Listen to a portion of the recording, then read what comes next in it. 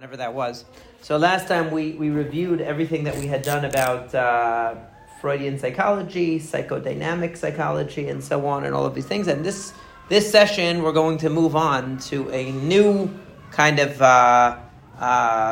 school of thought about psychology, new ideas in psychology that are almost the opposite of what Freud and what the psychodynamic psychologists spoke about, which is that they mostly, up till now, we've mostly been talking about the deeper inner life of the person and how the deeper unconscious realm influences a person's experiences, a person's reaction, a person's dreams, a person's let's say forgetting things or misstatements or all these different aspects of our lives that are we sometimes think are just random, or we might think are explained in other logical ways, practical ways. So Freud and the psychodynamic psychologist and psychoanalysis basically says that no, this is all being determined by the unconscious recesses of your personality, and that's essentially what we spoke about up till now. We talked about that in all kinds of different ways, especially regarding dreams and so on. Now, what we're going to talk about now is almost the opposite of that, which is a much more common school of psychology in America now. In Israel, you'll still find quite a lot of Freudian or psychodynamic or psychoanalytic psychologists that do therapy that really focuses on the inner underlying conflicts that a person has in the depths of their personality. And also will give tests that tap into that, called projective tests, which are pretty cool tests, actually. But they still use that a lot here in Israel. In America, the trend of thought, starting in the 50s or so, moved away from psychodynamic and psychoanalytic psychology and moved into what's called, basically what's called behaviorism. Okay? Now what's really popular is something called cognitive behavioral psychology, which means that cognitive means the brain, right, the mind. So cognitive behavioral psychology means that it looks at the thoughts and behavior. Behaviorism really focused only on behaviors and said, look, we can't really know, if we want to be scientific and all that, we can't really know what's going on inside your mind, in the deep recesses of your mind, and how do we really know, and we're trying to interpret that, and we're trying to delve into that and uncover it and all that, but a lot of that is very speculative. It's not something solid and measurable that we can show in a laboratory, that this kind of a therapy where we analyze your inner conflicts and your experiences and how you process them, that's really what's responsible for the way you are and who you are and what you're experiencing and whatever, let's say, dreams you're having or whatever symptoms you're experiencing. If you're talking about somebody who is who has some kind of mental health issues, we can't really say that for sure. What we can look at is your behavior and what thoughts. Cognitive behavioral means that what thoughts you report to us, meaning we're not going to try to analyze what's really going on in your mind. We don't know that. Right? We're just going to talk about what we can see or what you experience. You tell me, oh, I'm thinking about this, I'm thinking about that, or I do this, or I do that. I'm afraid of mice. I have a phobia about certain things, or I have certain anxieties, or I feel depressed, or whatever. You can describe your feelings, you can describe your thoughts, you can describe your behaviors. Beyond that, it's a mystery to us. That's what the psychologists of the behavioral school or cognitive behavioral, they say, we're not going to go into the unconscious. That's too speculative, too non-scientific for us. We can't really prove it. We can't prove anything about that. You can give all kinds of different explanations and interpretations and all of that of what's really going on behind the scenes in your mind, but we can't see that, so to speak, in a laboratory. And so therefore we're not even going to deal with that. And that's the philosophy of the cognitive behavioral, or really the behavioral psychologists that became the dominant school in American psychology, sort of as psychoanalytic school of thought still is there. There still are colleges and universities and training programs that teach Freudian psychology, or what more likely post-Freudian, which was what's called psychodynamic or psychoanalytic, psychodynamic. These are the later in people that followed kind of that same belief in the unconscious and interpreting the unconscious, interpreting dreams and so on. Behaviorism is now the much more common thing. If you go to a psychologist in America, most of the time, they're going to say, I do CBT, I do cognitive behavioral therapy. That's what they usually are going to tell you.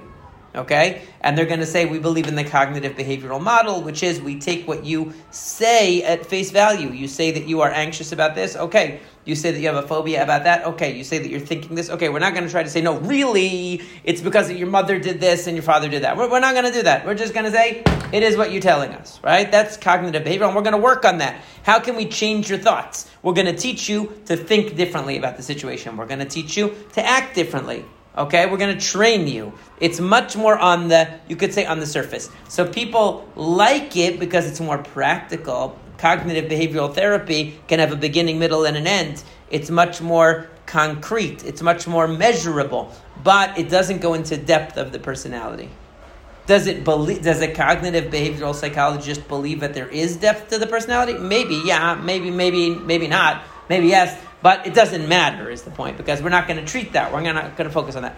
Now, what is the basis of this mainly, this school of thought? So it all started really with when we're looking at behavior, okay?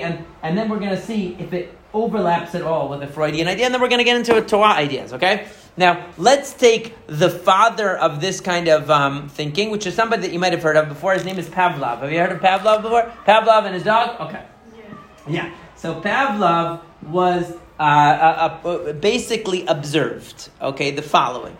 Now, obviously, when he would give his dogs food, they would salivate, because when you have good food, you get ready to eat it, so your glands, start to produce saliva so you can eat it.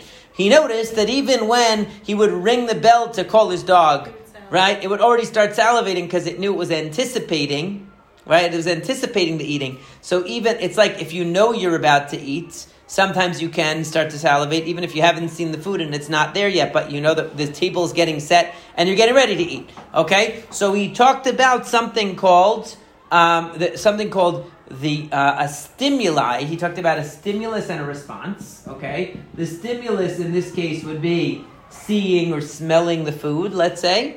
Okay, and the response is the salivating or whatever, right? Or like some people, let's say, when they, as soon as they drink coffee in the morning, they feel like they have to go to the bathroom. Yeah. Right? So like, sometimes you'll just hear the coffee brewing, and you already feel like you have to go to the bathroom because you heard the coffee, you thought about it.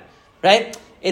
So he discovered there's something called a stimulus, which is, they would call it the UCS sometimes, unconditioned stimulus. That means it's a natural stimulus. Nobody has to tell your body when it's eating to make saliva. It just does that. Nobody has to tell your body when it's exposed to a coffee that it needs to go to the bathroom. It stimulates you to do that, right? That's an unconditioned stimulus, and it leads to a response, okay? What Pavlov realized was that you could have a CS, a conditioned stimulus, which means that you pair a stimulus, like, for example, he had a bell that would call his dogs that meant it was time to eat, okay? So when they would hear ding, ding, ding, all of a sudden, they would start salivating right away without even seeing the food or smelling the food or anything. Okay? So when these two come together again and again and again, conditioned stimulus comes together with unconditioned stimulus. So then just hearing or seeing the conditioned stimulus gets you to the unconditioned, gets you to the response that you were having because of the unconditioned stimulus, meaning that naturally you automatically salivated for having the food. Now just the idea that you're going to have the food, right? The fact that you see a stimulus that's associated with having the food, it also brings you to the response. It's a rabbi told me one time that he would get up. There was a guy in his shul, he would give a drasha. Whenever he got up to give the drasha, this guy fell asleep. The second the drasha, he would get up, the guy fell asleep. Okay? Now, and then when would the guy wake up? When it was time for Musaf. Because the rabbi would speak like before the Musaf. So he would get up, the guy, boom. He saw the rabbi go up, boom, he's out. Okay? He would give the speech. And then, as soon as the Musaf, what happened? One time they decided to change the order. They decided to do Musaf before the speech. So the rabbi went up to tell everybody, it's time that we're going to do Musaf first this week. We're not going to do the speech first. We're going to do Musaf first. The guy fell asleep because he saw the rabbi go up. That is his trigger. It's time to go to sleep. Went to sleep. He missed the musaf.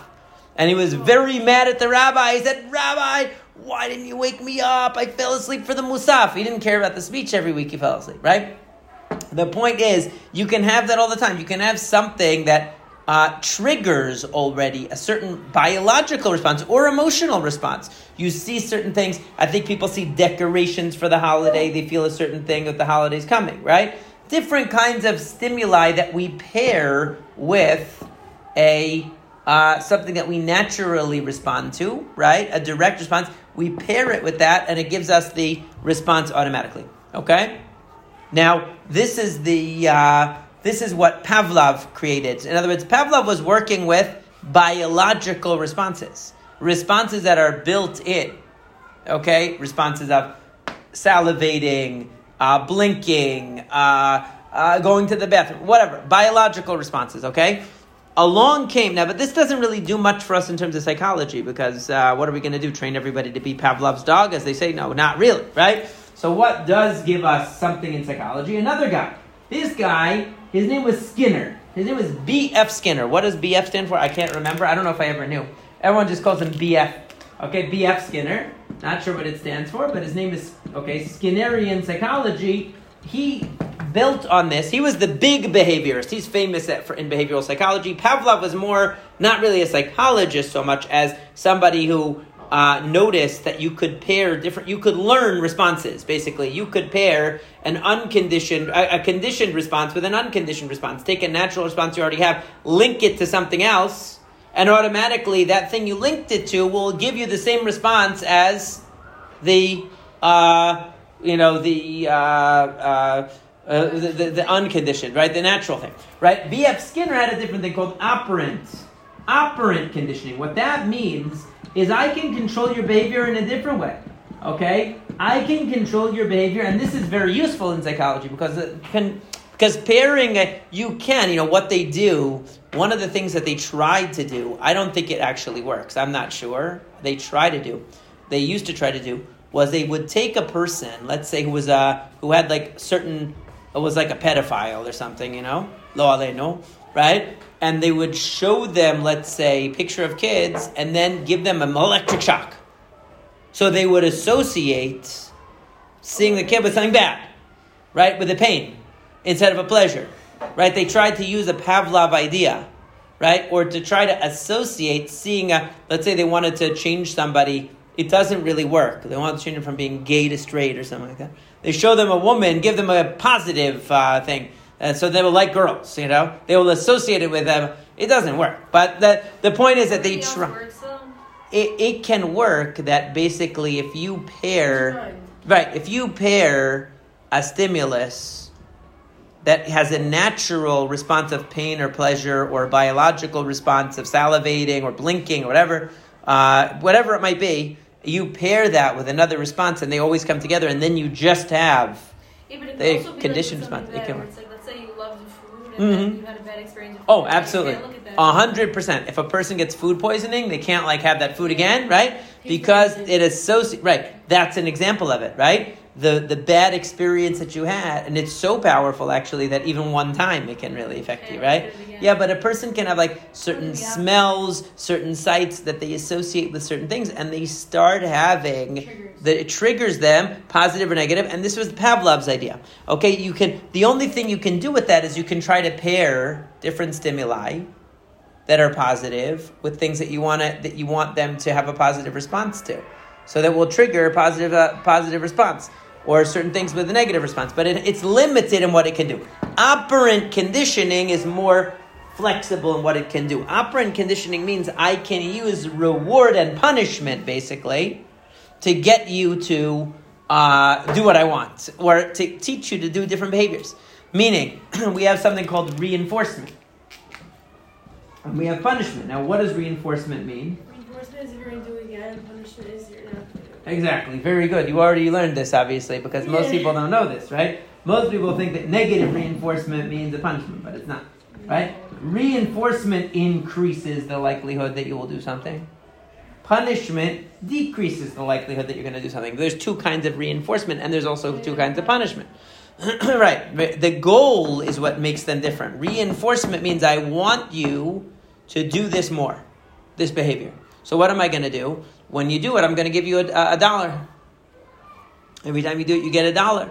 After a while, you'll do it a lot. How do you teach a dog tricks? You give them a doggy treat. They sit, you give them a treat. They listen, you give it to them. You do it. When they don't listen, they don't get it because otherwise it won't work, right? That's called positive reinforcement.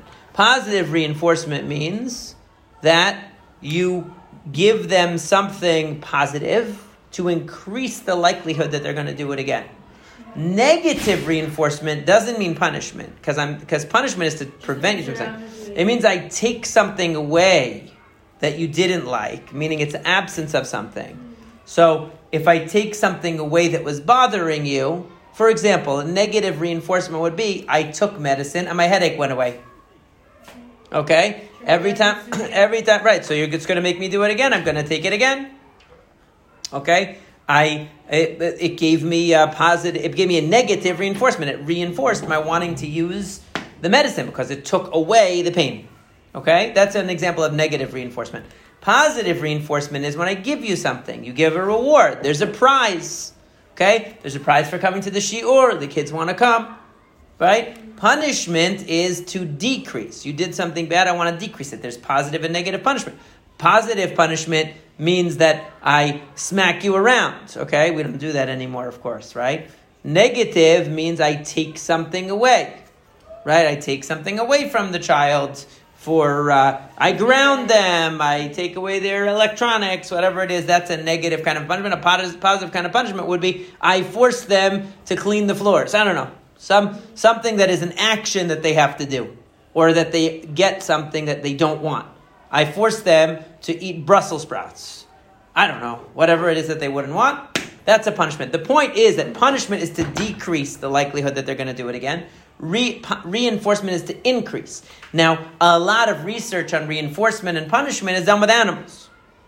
Now, one of the most interesting things is that animals and people are a lot alike when it comes to reinforcement. You give an animal, let's say you want the little mouse or hamster or whatever to hit a bar in the cage. Okay? If every time it hits a bar, it gets a little treat, it'll hit the bar and it'll get the treat. It'll hit the bar, it'll get the treat. After a while, it gets bored. It doesn't want to eat, wants to stop.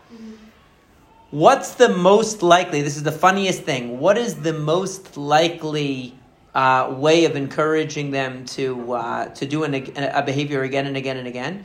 When there's an unpredictable schedule of reinforcement, meaning if they push the bar 100 times, maybe it's going to come. Maybe it'll be after 5 times. Maybe it'll be after 10 times. Maybe it'll be after 100 times. It comes at random different times, but eventually it will come. If they keep hitting the bar, eventually it's going to come. They just don't know what the schedule is. That encourages them to hit that thing like crazy. What is that similar to in human life? That's a slot machine. It's gambling, right? Yeah, I'm going to do it again. One more time. This time, I'm going to get it. This time, I'm going to get the prize. And keep doing it. Keep doing it. It's right? a guarantee that you're going to get it. If you did it forever, eventually you'll get it, right? So the idea is that it's an unpredictable, random. It's not every time. Because it's not every time and the interval is variable, right? You don't really know when it's going to be. So that encourages you to keep trying. Okay? That works really, really well to get those hamsters to go crazy, hitting that bar like crazy to get whatever the reward is that's coming out of that little thing every time they hit it. If it comes every time, they get bored. If it never comes, obviously they don't do it, right? If it's on a variable, a random variable schedule, so then they keep hitting, because every 10 times, 20 times, 30 times, they don't know, eventually they're going to get something, right? Just like humans with that. The other thing that's interesting about punishment and reinforcement is that it internalizes a behavior, meaning that even when that punishment might no longer be there, they have the invisible fence or whatever, something that will get a dog, right, will give up. After a couple of times it tries to go and it gets like a little shock or whatever, it won't go again. Even though you could turn it off, it's not going to go again. It learns that that's not a good place to go. Right? It learns that you can't. Right? So reinforcement and punishment can internalize certain responses. And this is used very extensively with children, obviously. Okay, to reinforce positive behaviors by rewarding them. The reward can come in the form of encouragement. The punishment can come in the form of yelling at them. It doesn't always have to be a physical thing, but the point is to increase the frequency of a behavior or decrease the frequency of a behavior that you don't want okay, you use reinforcement or you use punishment. You use positive or negative reinforcement, which both refer to increasing the frequency of the person's behavior, and that can happen on all kinds of different schedules. Punishment is to decrease. It's a consequence that decreases the likelihood of the behavior. It can be either something that is taken away or something that's given to the person in both cases. Right now, and again, if the punishment is on a schedule where it's very unpredictable and random, it's also more scary in a way, right?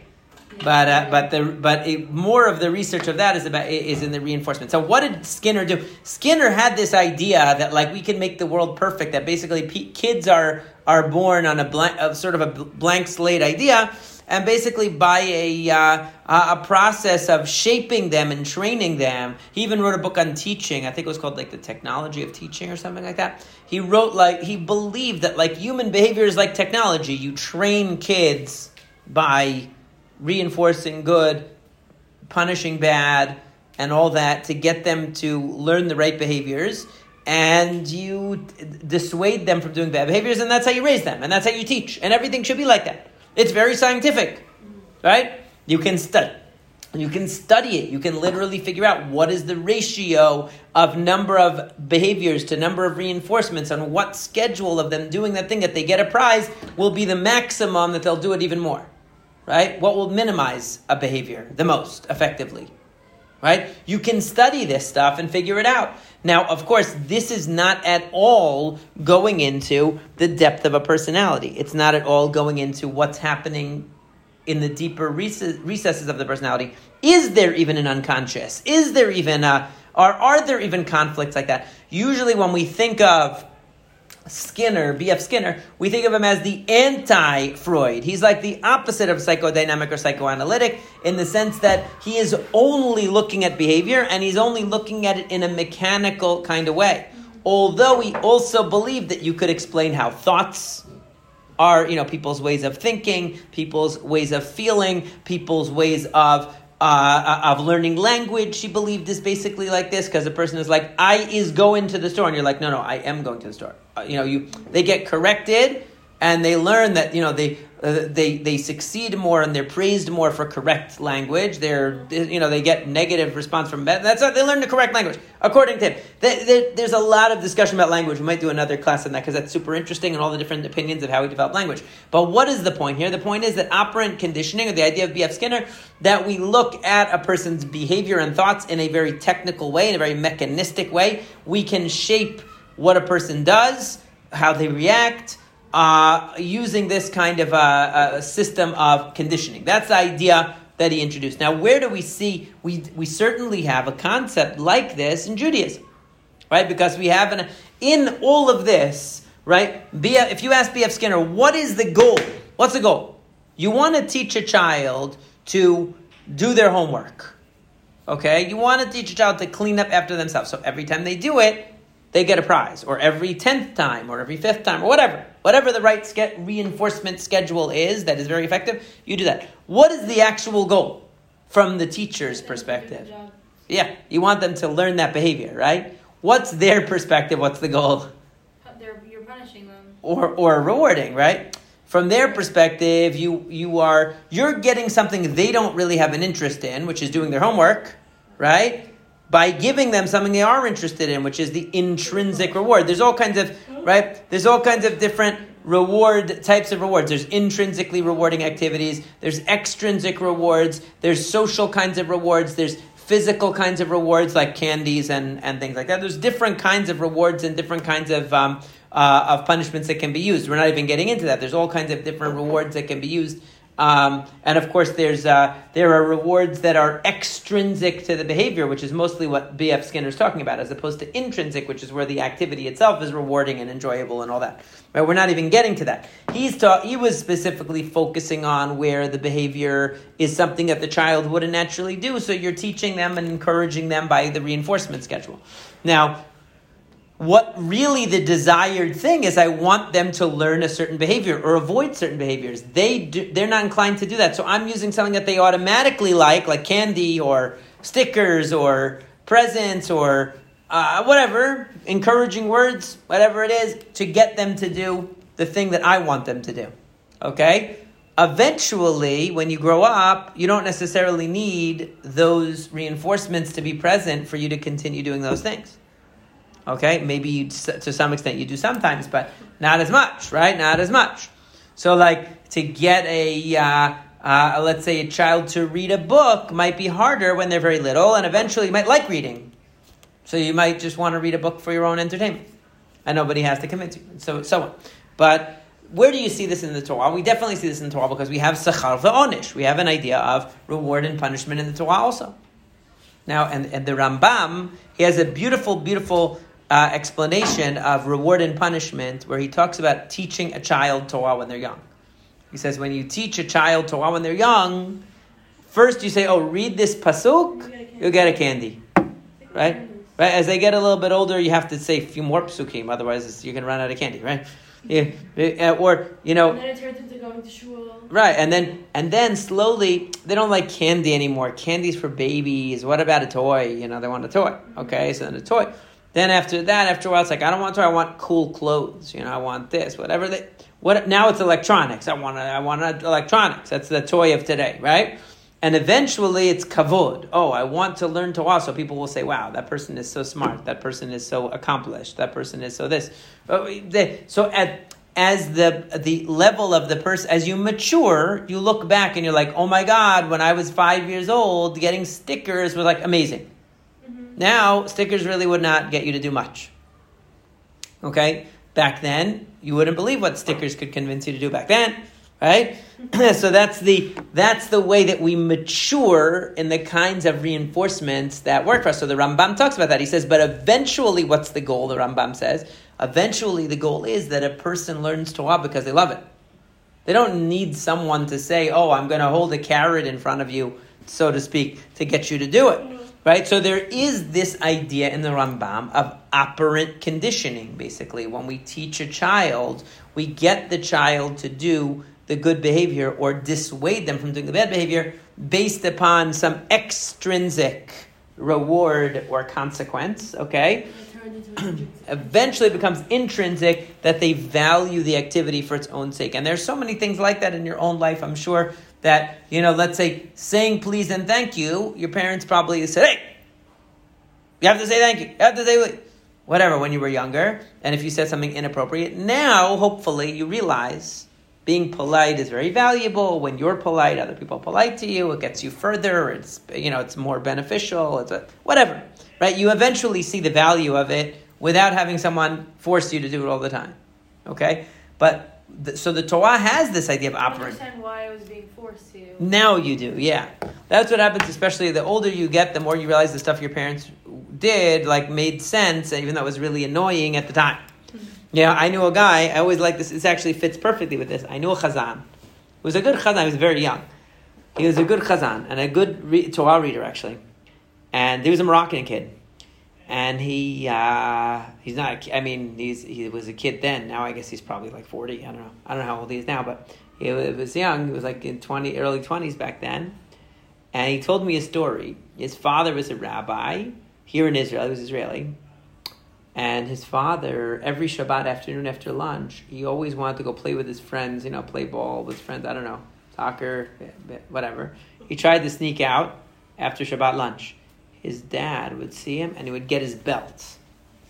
Now, when I was a kid, you guys grew up in a generation that has less of this. I hope none, but I know it's still there, but less hopefully. What? The shoe. Yeah. When we were kids, your dad's belt was a number one, scary object. If your dad started to take his belt off, that meant that it was going to be like a whip. He's going to come after you with the belt. That was a very common thing when I was a kid. Totally, all right? Now, yeah, and if you go back to the Middle East, look, our ancestors, whether you're... no matter whether you're Syrian or you're Persian or wherever you're from, if your parents are from the old country, the parents smack the kids and the teachers smack the kids too.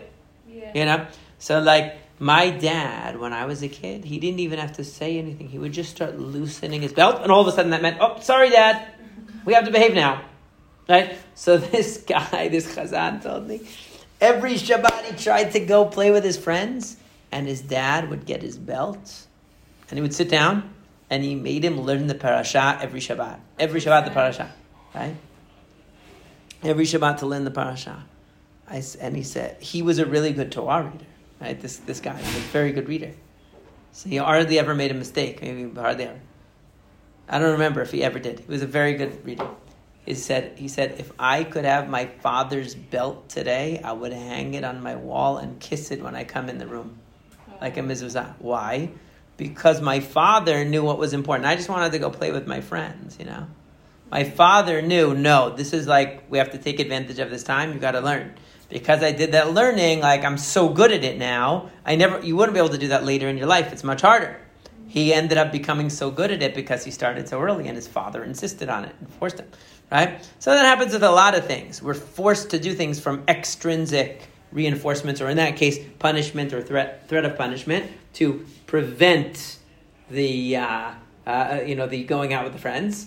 But it ended up being intrinsically rewarding to the Chazan because he had that benefit of knowing the Torah as well. So in that, this is what the Rambam says, but it's not only that. The Rambam says that the whole idea of sachar ve'onesh in the Torah, when the Torah says, for example, if you do the mitzvot, Hashem is going to give you wealth, Hashem is going to give you health, Hashem is going to give you children, Hashem is going to give you security in your borders, Hashem is going to give you all these berachot, all of this, the rain, the crops, the food, everything, right? And if you don't, Hashem is going to take all of it away, and it's going to be a drought, and you're going to be having wars, and it's going to be that. He says, all of this, sachar ve'onesh, the Rambam says, none of this is for its own sake. Don't think that Hashem is saying, do the mitzvot, and the benefit of doing the mitzvot is you get food. No. The benefit of doing the mitzvot is that you should do the mitzvot. They're good for you. They bring you higher, they raise you up spiritually. They educate you. They perfect you. They bring out your potential. They do all this good for you. But to get you to do it, there's sachar ve'onesh. In other words, sachar ve'onesh is from the perspective of the person who doesn't have a motivation to keep the Torah. The sachar ve'onesh is the motivation. They say, if I do the mitzvot, I'll get all of these material blessings. If I don't do the mitzvot, I'm going to get the punishment. So I guess I'll go with the blessings. But the purpose is for a person to change their attitude and say, you know what? Really, the Torah and mitzvot is what's good. And Baruch Hashem that I have food, and I have peace, and I have a family, and I have all this, so I can learn more Torah and I can do more mitzvot. Not do the mitzvot so I can have the material things. Have the material things so I can learn more Torah. So operant conditioning is kind of the same concept. In the beginning, we get you to do this by giving you an extrinsic kind of a reward. But eventually, the idea is that you will internalize and appreciate why you're doing what you're doing and what the value is for its own sake. Okay? There's a beautiful story I might have told you in another class. You might have heard from me before. One of my favorite stories from the Zohar, actually, okay, that speaks about Rabbi Abba, who is one of the very common rabbis in the Zohar, who's talking about the Zohar, that he said that he needed more students for the yeshiva. So he went out and he said, it says in Mishlei that if a person learns Torah, orech yamim bimina, they have a long life, bismola osher v'chavod, and in the left hand of Torah is osher v'chavod, it's wealth and honor, meaning you're going to become rich if you learn the Torah. So there was this guy walking by, his name was Yossi. He didn't know anything about Torah. He heard that. He said, there's a way to get rich, learning Torah. Okay, he's Jewish. I mean, he's going to go for it, right? He's like, I'll do it. I'll try it. So he joins the yeshiva. He starts learning. Every week he goes to the rabbi. Rabbi, I came to the yeshiva. You told me, bismola osher v'chavod. I'm going to make a lot of money. Where's my money? The rabbi said, don't worry. Eventually. Don't worry. Right? This is the perfect operant conditioning with a variable reinforcement here because he doesn't know when he's going to get the payment. So he keeps trying. He's thinking any day. Right? He's learning. He becomes a Talmid Chacham. He's really succeeding in the yeshiva. One day, a big donor comes to Rabbi Abba. He says, Rabbi Abba, I want to support the Lomdei Torah. I want to support everyone here who's learning Torah. I want to give Abba a very expensive goblet worth, I don't know, $1 million. I don't know how much it was. A lot of money. I want to give it to you. Use it however you see fit. So Rabbi Abba gets this goblet. He comes to this Yossi and he says, guess what? I have news for you. Finally, the beracha came. I got this wonderful goblet worth so much money. It's just for you because you've been learning so much. Wow, amazing. Perfect reinforcement. Variable schedule because he doesn't know when the next one is going to come, but he starts learning even more. He's like, yes, it worked. It's like a person who wins in the slot machine and then they just waste all the money that they won because they just keep playing and playing and playing, think they're going to win again. Right? That's how they get you. Right? So he is working and working, learning. One day, Rabbi Abba comes into the yeshiva and he sees this poor guy crying. He's crying. He says, what happened? Why are you crying? Do you need more money? You're crying because you didn't get enough money? He's like, no, the opposite. It's like, I realized I was so foolish. I came here to learn Torah because I wanted money. I thought that the goal was money, learning Torah to get the money. He's like, now I realize the Torah is more valuable than the money. The Torah is much more important. That's what the blessing was. Blessing was the Torah, not the money. I feel like a fool that I cared more about the money. And so he gave the money away to tzedakah. He took the money that he got from the goblet, he gave it to tzedakah. And that's why he became called, and this is the story of the Zohar says, there was a rabbi named Ben Pazi. Paz is gold. Right? Paz means like fine gold. So Ben Pazi, he was the son of gold, meaning it was gold that brought him to learn the Torah, but he went past it. He was Ben Pazi. So he was, so this rabbi, Ben Pazi, in the Gemara, that's mentioned in the Gemara, is his backstory in the Zohar is that he came to learn Torah based upon wanting the reward, the external reward, but he came to understand the intrinsic value of the Torah from all that effort. Okay? And this is this example, what the Torah teaches us about Sachar ve'onesh, and all the examples of Sachar ve'onesh in the Torah, the goal is always that we do what is good. We use operant conditioning, basically. A person is promised rewards, or the children are rewarded by the parents, or by the rabbi, or there's a raffle for prizes, or there's this, or there's that gets them to come, and eventually they say, wow, thank God there was the raffle for prizes at the shul on Saturday nights. I came to the learning because I was going to get a prize. I was going to get this, the pizza. I was going to get the event. Because of that, I became more knowledgeable and more religious, and I connected to Torah more. And I went for the wrong reason, but it turned out to be for good things. Okay, this is operant conditioning. It is definitely something that we find in the Torah as well. That doesn't substitute.